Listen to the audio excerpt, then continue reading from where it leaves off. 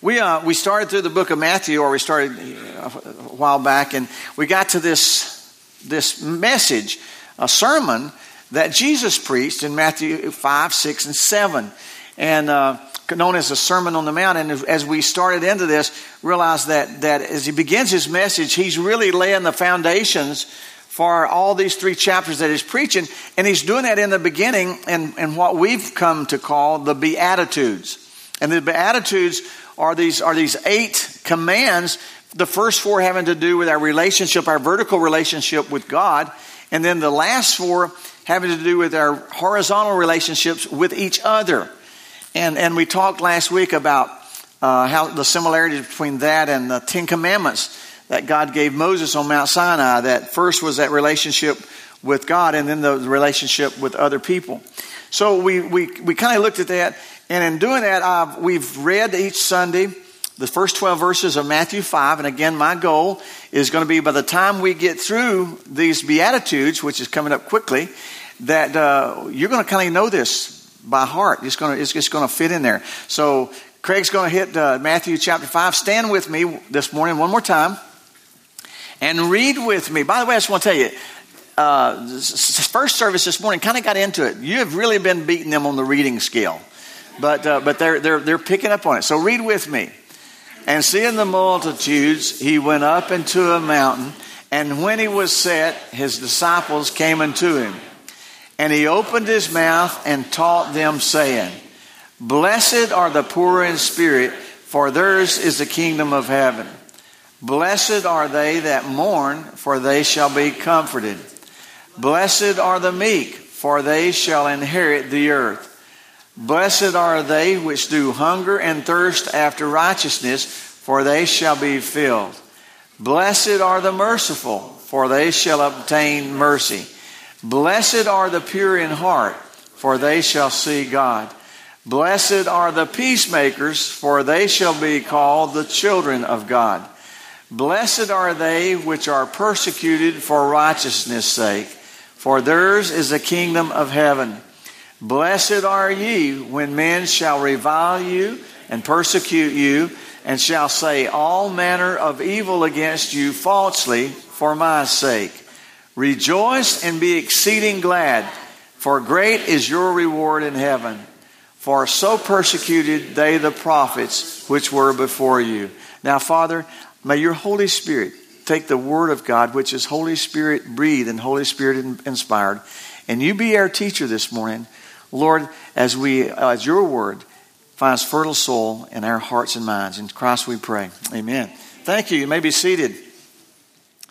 Today we're taking a look at this 6th beatitude. Somebody said that the attitudes determine our altitude when our walk with the Lord. But the 6th one here in verse 8, Blessed are the poor in heart, for they shall see God. And it's this call to purity. Now, one of the definitions of the word pure here, the meaning is to cleanse one's mind and one's emotion. Scholars, and when I say that, you'll know that I'm talking about somebody besides myself. Scholars say that there's really 2 meanings to this word that's given in verse 8. The first one is to make pure by cleansing from dirt or from filth or contaminations. And it's used when we're talking about purifying ore, refining gold, or refining silver. And the second definition is one of having no dual or double allegiance there. No. And to the ancient Greeks, it meant straightness, honesty, clarity.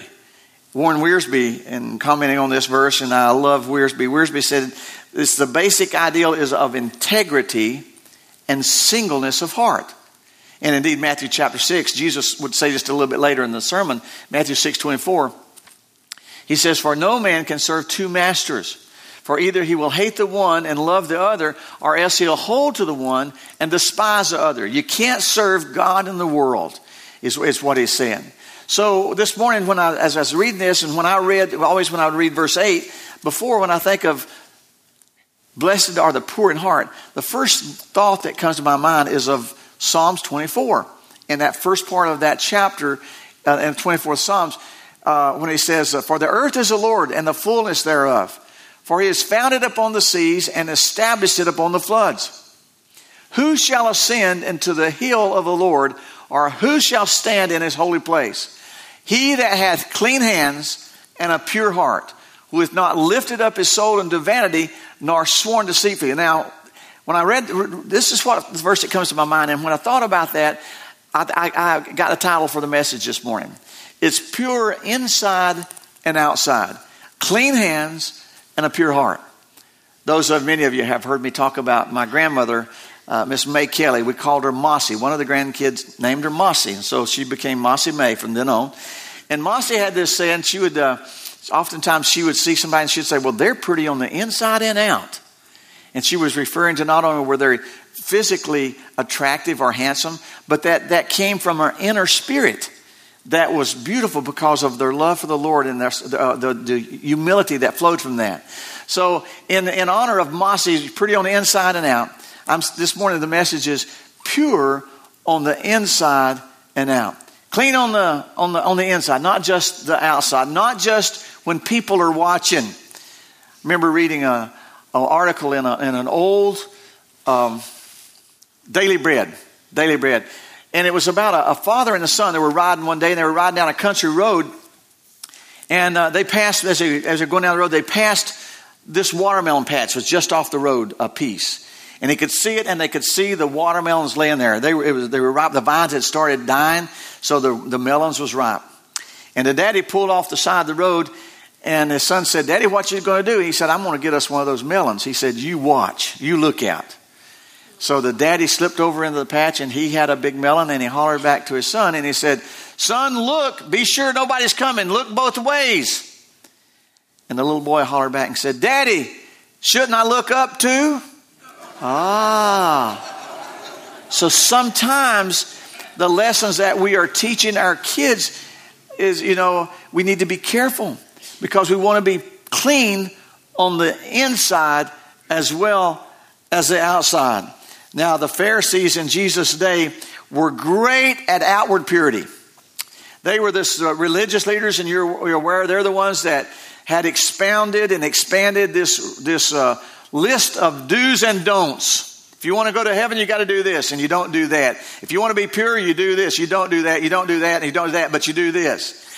And the Pharisees thought that by their religious acts and performing their religious acts religiously made them pure. But they were wrong. They were wrong.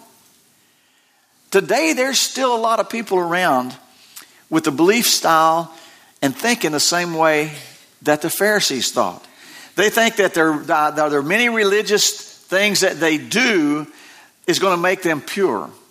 But just like the Pharisees, they're wrong. It don't happen that way. And I know we spend so much time on the outside, making the outside look good, when it's the inside that God really focuses on. Look at 1 Samuel chapter 16. Remember, Samuel is coming to anoint one of Jesse's sons king. And he looks at Eliab and he looks at these others and he looked. And it says, but the Lord said unto Samuel, look not on his countenance or on the height of his stature, because I've refused him. For the Lord sees not as man sees. For man looks where? On the outward appearance. But the Lord looks where? On the heart. Look at Proverbs chapter 21, verse 2. Every way of a man is right in his own eyes, but the Lord ponders the hearts. I'm convinced that's why Jesus, as he was laying the foundation of this message, that Jesus didn't say, blessed are the pure, for they shall see God. Instead, he says, and it's very important, blessed are the pure in heart, for they shall see God. For it's not just on the outward of that which others can see, but it's that which is within, where God looks. As we look at this, we talk about our heart, we're using, here it's used to refer to that, to who we really are. That is like the command center inside each of us that controls and directs our thinking and our emotions and our will. Matter of fact, Scripture has a lot of references to it. Psalms 27:19. says, as in water face, you can see your reflection in water. So the heart reveals who we really are. Not just our outward, but the heart reflects who we are. Proverbs 4 says, keep your heart with all diligence, for out of it are the issues of life. And then in Jeremiah 17, Jeremiah says, the heart is deceitful above all things and desperately wicked. Who can know it? I, the Lord, search the heart. I try the reins, even to give every man according to his ways and according to the fruit of his doings. Jeremiah understood that as we strive for a pure heart, that the heart can be deceptive, and it can be deceptively wicked. Billy Graham, in one of his messages one time, as he was talking about the sins and that we were dealing with, and he said the sins of the world really can be summed up in one main problem: the disease of the world. And he said our basic problem isn't a race problem. He said the basic problem isn't an economic problem or a prosperity problem. Today we could even say, Jeff shared about the prayer of what's going on in Orlando, what's happening in the Middle East and around the world. And we could say the basic problem of the world is not a terrorist problem. Billy Graham said this. He said our basic problem is what? A heart problem. It's a heart problem. You see, the problem of sin is not that the world around us is so contaminated.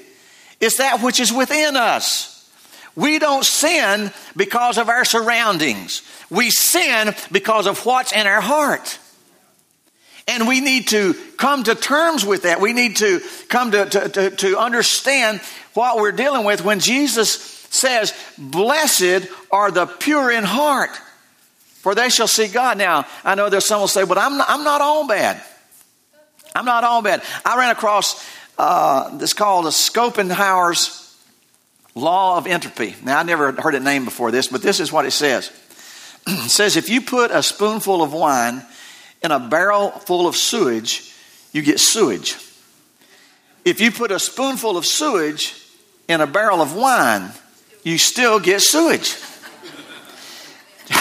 Scriptures warn us of the danger of even a little sin kept tucked away in our hearts.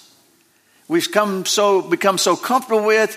We've dealt with the big issues. I'm not a murderer, or I'm not this, or I'm not that. And we just keep this little sin harbored and tucked away. And we're warned over and over and over of the dangers. Jesus said, blessed are the pure in heart, for they shall see God. Last week we were talking about being merciful. And just as we went to Luke 10 with the story of the Samaritan, and I gave us kind of some help there of how do we become more merciful. Remember we talked about seeing with God's eyes, praying, Lord, let me see like you see. Lord, let me feel what you feel. What does God feel when he sees what's going on around us? And then we talked about when we see as God sees and feel as he feels, then letting that move us to respond to actions. And we talked about what that looked like. Being merciful as materially and emotionally and even spiritually. Well, even with that today, I want to leave us with something that can help us with this pure heart. How do we guard the purity of my heart? Now, understand this. Scripture is plain. In 2 Corinthians chapter 5, verse 17, it says, therefore, if any man is in Christ, he's what? A new creation. Old things are passed away. Behold, all things are become new. Ezekiel 36:26. I'm going to get me a hickey dodger here. It says, a new heart also will I give you, and a new spirit will I put within you, and I will take away the stony heart out of your flesh, and I will give you a heart of flesh. He's saying that he's going to give us a heart that's sensitive, that can feel, can sense, and respond to the Spirit of God. Oftentimes, I catch as I'll be praying for someone, and especially we prayed with Jim before he left, and others, and I find myself praying, Lord, keep them sensitive to your Holy Spirit. And what I'm praying is that we want to be able to hear him, and when God speaks, to know it's God speaking. And one of the things that has helped me over the years, and I think this is something I picked up at a Gothard conference one time a long time ago, about hearing the voice of God, is that it is so important when we hear God speaking and we know God speaking. Now, if you don't know it's God, okay, Scripture's plain, try the spirits and know them. But once we know it's God telling us to do something or not do it, then to obey quickly. Because the longer we delay, the more time and the more room that gives the enemy to convince us that it's not God. So we need to respond quickly once we know it's God. And here, the scriptures are telling us that we need, and as far as our hearts being clean, David prayed that God in Psalm 51, he said, create in me a clean heart, O Lord. When he had sinned and when he was confronted with his sin, he prays this prayer of repentance. Nathan prayed that God would give a gift of repentance to those this morning as we hear his word. And he says, create this clean heart in me and let me have the right spirit back in me. Now in Hebrews chapter 12, I want you to go there with me. And I want to kind of lay out some things here in conclusion about how do we walk out this relationship. And that's what it is. It's a relationship of pure heart before God. Hebrews 12, I think the first 3 verses. You'll have to excuse me. I've got a raspy hickey dodger here. Wherefore, seeing we also are compassed about with so great a cloud of witnesses. Now, he's referring to the chapter 11 of Hebrews is a great list of men and women of God and the exploits that they have done, men and women of faith.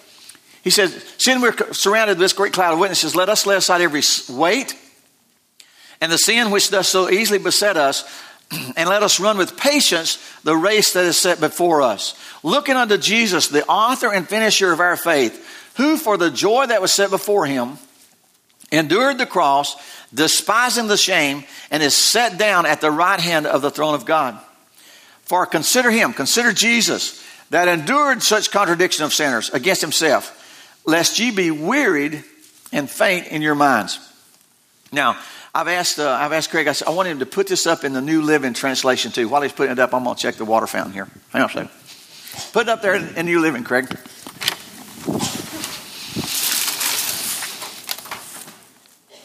I apologize. I always hated it when preachers drunk in front of me. It made me thirsty. But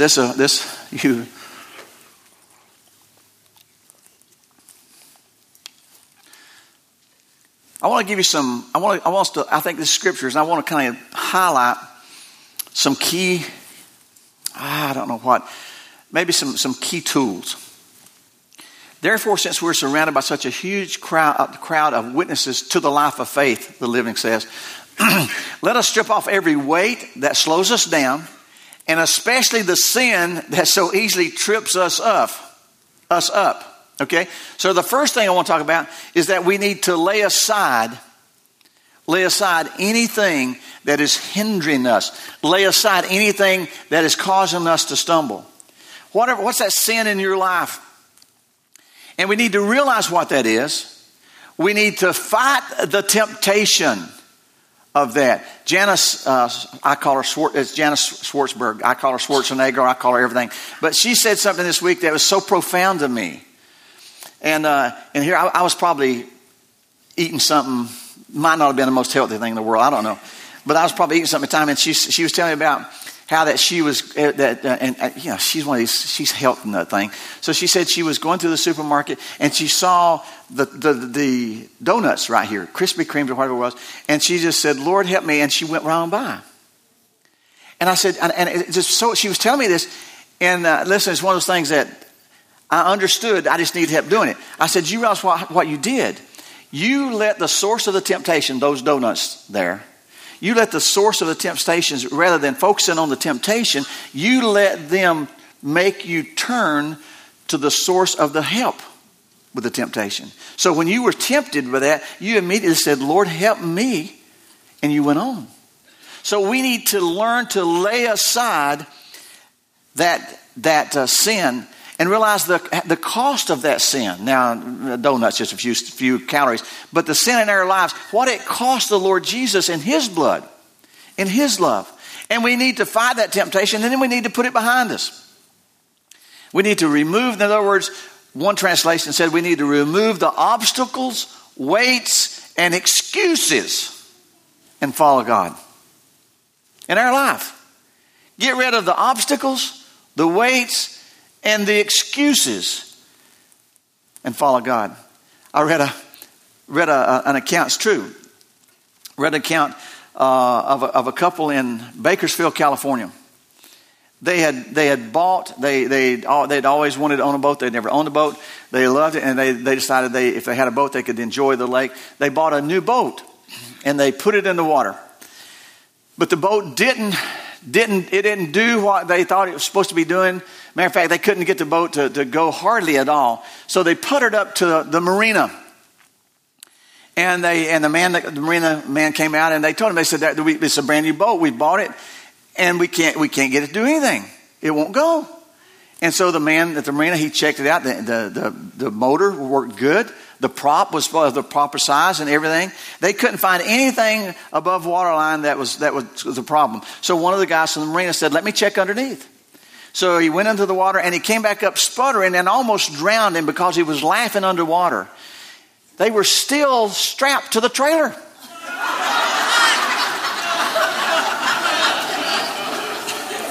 Nobody told him he was supposed to unstrap the trailer. They just unhitched the trailer and put the whole thing in. It sounds so ridiculous, and it's true. And I thought, you got to be kidding me. Maybe in Blairsville, but Bakersfield. And then when I read Bakersfield, I understood. But this is what spoke to me. We think it's totally ridiculous, right? It's ridiculous. But how many of us are trying to live the Christian life? We're trying to get up to speed, man. We're trying to get up there and get, what do they call that when you get just right on top of the water? Huh? Plane out, right? Is it planing? You get up there, you trim something, you do something, but it's smooth right there, right? That's where we need to be. And we got the right power source. We've got the right tools and equipment, and we can't do it. And it may just be possible that it's the sin that's under the surface that we're still attached to. We need to lay it aside, man. Get rid of it. Get rid of it. Second thing we need to do is not only that, he says, and let us run with endurance. That endurance means patience. It means don't quit. Hang in there. What we've all heard it said, that the Christian life is not a sprint. It's a marathon. Yeah, sometimes it's a cross country. Sometimes it's the high hurdles. It's all kinds of these things. We need to run with endurance. Look at this. The race that God has set before us. Listen, I really believe that Scripture teaches that God has a plan for each of our lives. He has a plan for us to know His Son Jesus. And He wants to do in us and through us, make us, because He wants to spend eternity with us. And listen to me. I believe part of our relationship down here is learning. If you read Paul Bilheimer's book, Destined for the Throne, he talks about the things that we learn down here that in eternity are going to are just completion there. So He wants us, whatever that is in your life. There may be things in your life that Tim don't have to deal with, or that Rich don't, or that Jerry doesn't, or that Jim doesn't. You have your race. You have your course. You have the things that God is allowing into your life. But He wants us to run that patiently. He wants us to run that with endurance. Laying aside those things that are tripping us up. Laying aside any excuses we've got. And then thirdly, I want you to know what it says. Keep the next verse there. Flip it, Craig. He says, and we do this by keeping what? Our eyes on Jesus. Wow. The champion. Who initiates and perfects our faith. I grew up, Dad loved to garden. My dad was, and then when I married Barbie's father, Dad and my father-in-law loved to, they just had this competition there. They loved to garden, both of them did. And I guess that's where I get maybe some of my love of gardening. But then Mossy May, I remember just a kid, and Mossy May always gardened. And this is growing up in the 50s, in the early 60s. And Mossy May would say, Mossy, why did you and Granddaddy put in such a big garden in the can? Because if the communists take over, at least we'll have food to eat. And she believed that. She can and practice that way. We still do that. Yeah, Barbie and I, we catch ourselves. I've cut back this year. I've only got 2.5 gardens. But Dad gardened, and I asked Dad one day, I said, how do you lay off such straight rows? How do you lay off such straight rows? And he said to me, he said, son, the key to laying off a straight row is you pick something at the end of the field and you keep your eyes on it. And no matter how much you're tempted to look down, or no matter how much you're tempted to look back and see how straight you've been, if you do that, you'll mess up. But he said, as long as you keep your eyes on that focal point, landmark. So, it can be a clod, it can be a rock, it can be a stick.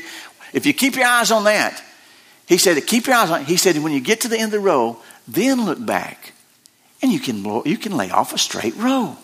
Now, that lesson, so true in the garden, but it's so real in life. It's so real in life. Along the way, oftentimes, you remember Peter, he did all right when he walked on the water, as long as he kept his eyes where? On Jesus. But when he looked down, he saw those storms around him, and he looked down, what happened? Like a rock, man. Like a rock. And sometimes we want to, if we aren't careful, we'll want to look back and see how we're doing.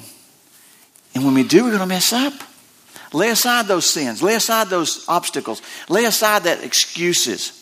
Run with endurance. This is the third thing, keeping our eyes on Jesus. Keep looking at him, man. He's the champion. Keep our eyes on the end of the line, on the end. Eternity. When we get with him, then we can then we can look around. But keep our eyes on him. Finally, the fourth thing, look at this, I want you to see it. Keep our eyes looking to Jesus. See what he went through. Now look at the next verse. And he said, think of all the hostilities Jesus endured from sinful people. And the final thing is, remember Jesus when you want to quit. He says, think of all that he endured, then you won't become weary and give up. What is he saying to us here in Hebrews? He said, hey, there's going to come a time when you're going to feel like giving up. Anybody ever been there? There's going to be a time when you say, hey, I didn't join up for all this, man. When I became a Christian, you didn't tell me it's going to be all this. I didn't sign up for the persecution. I didn't sign up for and I'm supposed to keep a good attitude, man. I'm supposed to forgive them, all this stuff. Come on. He says there's going to come a time when we're all going to get weary, and we're all going to think about, forget it, man. I'll just read my Bible, pray at home, and be here. Right before I got fired from coaching, and just laugh if you've coached long, you probably got fired. But right before I got fired from coaching, one of the parents, God bless her, one of the parents probably knew something that I didn't know. Okay, gave me a book, and the title of the book was promise you, it's hard to soar with the eagles when you run with the buzzards. And I remember looking at that book and thinking, man, that's pretty interesting. I was soaring with the eagles. It was just a few months later that buzzards were all around. But I thought of that book. Look into Jesus. Lay aside all those weights. Lay aside the obstacles. Lay aside the excuses. Run with endurance. Keeping our eyes on him. And remember Jesus when you want to quit and you want to give up. Now, blessed are the poor in spirit, for theirs is the kingdom. That ain't what it says, is it? What? For they shall see God. Now, I used to read this, and I think, well, man, it's talking about the poor in heart, for they're going to see God. They're going to see him in heaven. But as I was reading it and looking at this, I'm convinced it's far more than that. Shall see here is the verb shall see. I'm going to have to go back to it. What does it say? Blessed are the pure in heart, for they shall see God. All right, shall see is in future indicative tense. Now, what does that mean? It means something basically like this.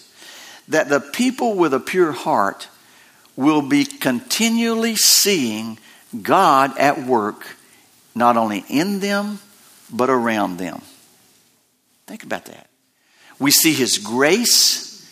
We see his goodness. We see his love. We see I couldn't think about that. What do you call the love that you don't earn it, you don't deserve it? I call it agape, but there's no... Unconditional. That's the word. I couldn't think of it last Sunday. It's two Sundays in a row. The unconditional love of God that he loves us with. Blessed are the pure in heart. You should be able to see, you're going to see God around you at work, man, all the time. Working in our families, working in our situations, working in all things around us, so that we can see. Let me close with an example. It's a true story. It's a little bit old. Happened in 1982 when the story was made public. But it's a story of a lady. I'm going to call her Miss Annie Mae. That was her first name. Her last name is spelled Pennica. I read this and I thought, wow, that'd be a good thing to end with. But I didn't know if it's true. I looked it up and absolutely. I mean, it's sure enough that it was. I vetted it out. Annie Mae was born, and the story was written in 1982. She was 62 years old then. Okay, so she was born in 1920, something like that. She was born blind. Now, and I'm thinking about somebody recently. I've had a conversation with somebody talking about how if we lose our hearing or if we lose our sense of smell, sometimes we lose our mobility. But boy, to lose your vision, what a loss that is to deal with. And I think of my mom. My mom always she loved to sew. She was a seamstress, made clothes all the time, was sewing all the time. We always talked about it. She'd always had the kitchen table. Daddy made her a sewing room, and it got so full of materials, so she had her sewing machine in the kitchen table. You couldn't put Mom off away from people in a sewing room. She was too social. She needed to talk. Okay, so here was a sewing machine on the dining room table. Mom loved to sew, but then Mom had this macular. I can't say that, but that thing with her eyes. So she was losing her eyesight, and there was a period of time when Mom couldn't sew. She couldn't see to sew. And then someone found this thing, and it was like a magnifying glass, and they put it on the sewing machine, and she could sew again. And I remember how excited Mom was when she could sew again. Now, so I'm thinking, man, what this thing was sight. And I get up every morning, I put drops in my eyes so I can see. I try to poke around till I can find, so I get allergies and all this stuff. But Anna Mae had never seen. She had never seen the greens. I love looking at the mountains. Have you noticed up here? Have you noticed the different hues of greens on the mountains? I mean, it's not just green, man. There's green. There'd be green over here. There's a lighter green over there. There's a darker green up here. There's a green that looks like it's blue. I mean, there's all these shades of green. There's different blues. All this stuff we look at and see God's creation. She had never seen any of that. She was going to a Braille class, and in a Braille class she met a man who was there learning Braille, but he could see, and they met, fell in love. And so for the next 15 years of Anna Mae's life, her seeing husband, was her eyes.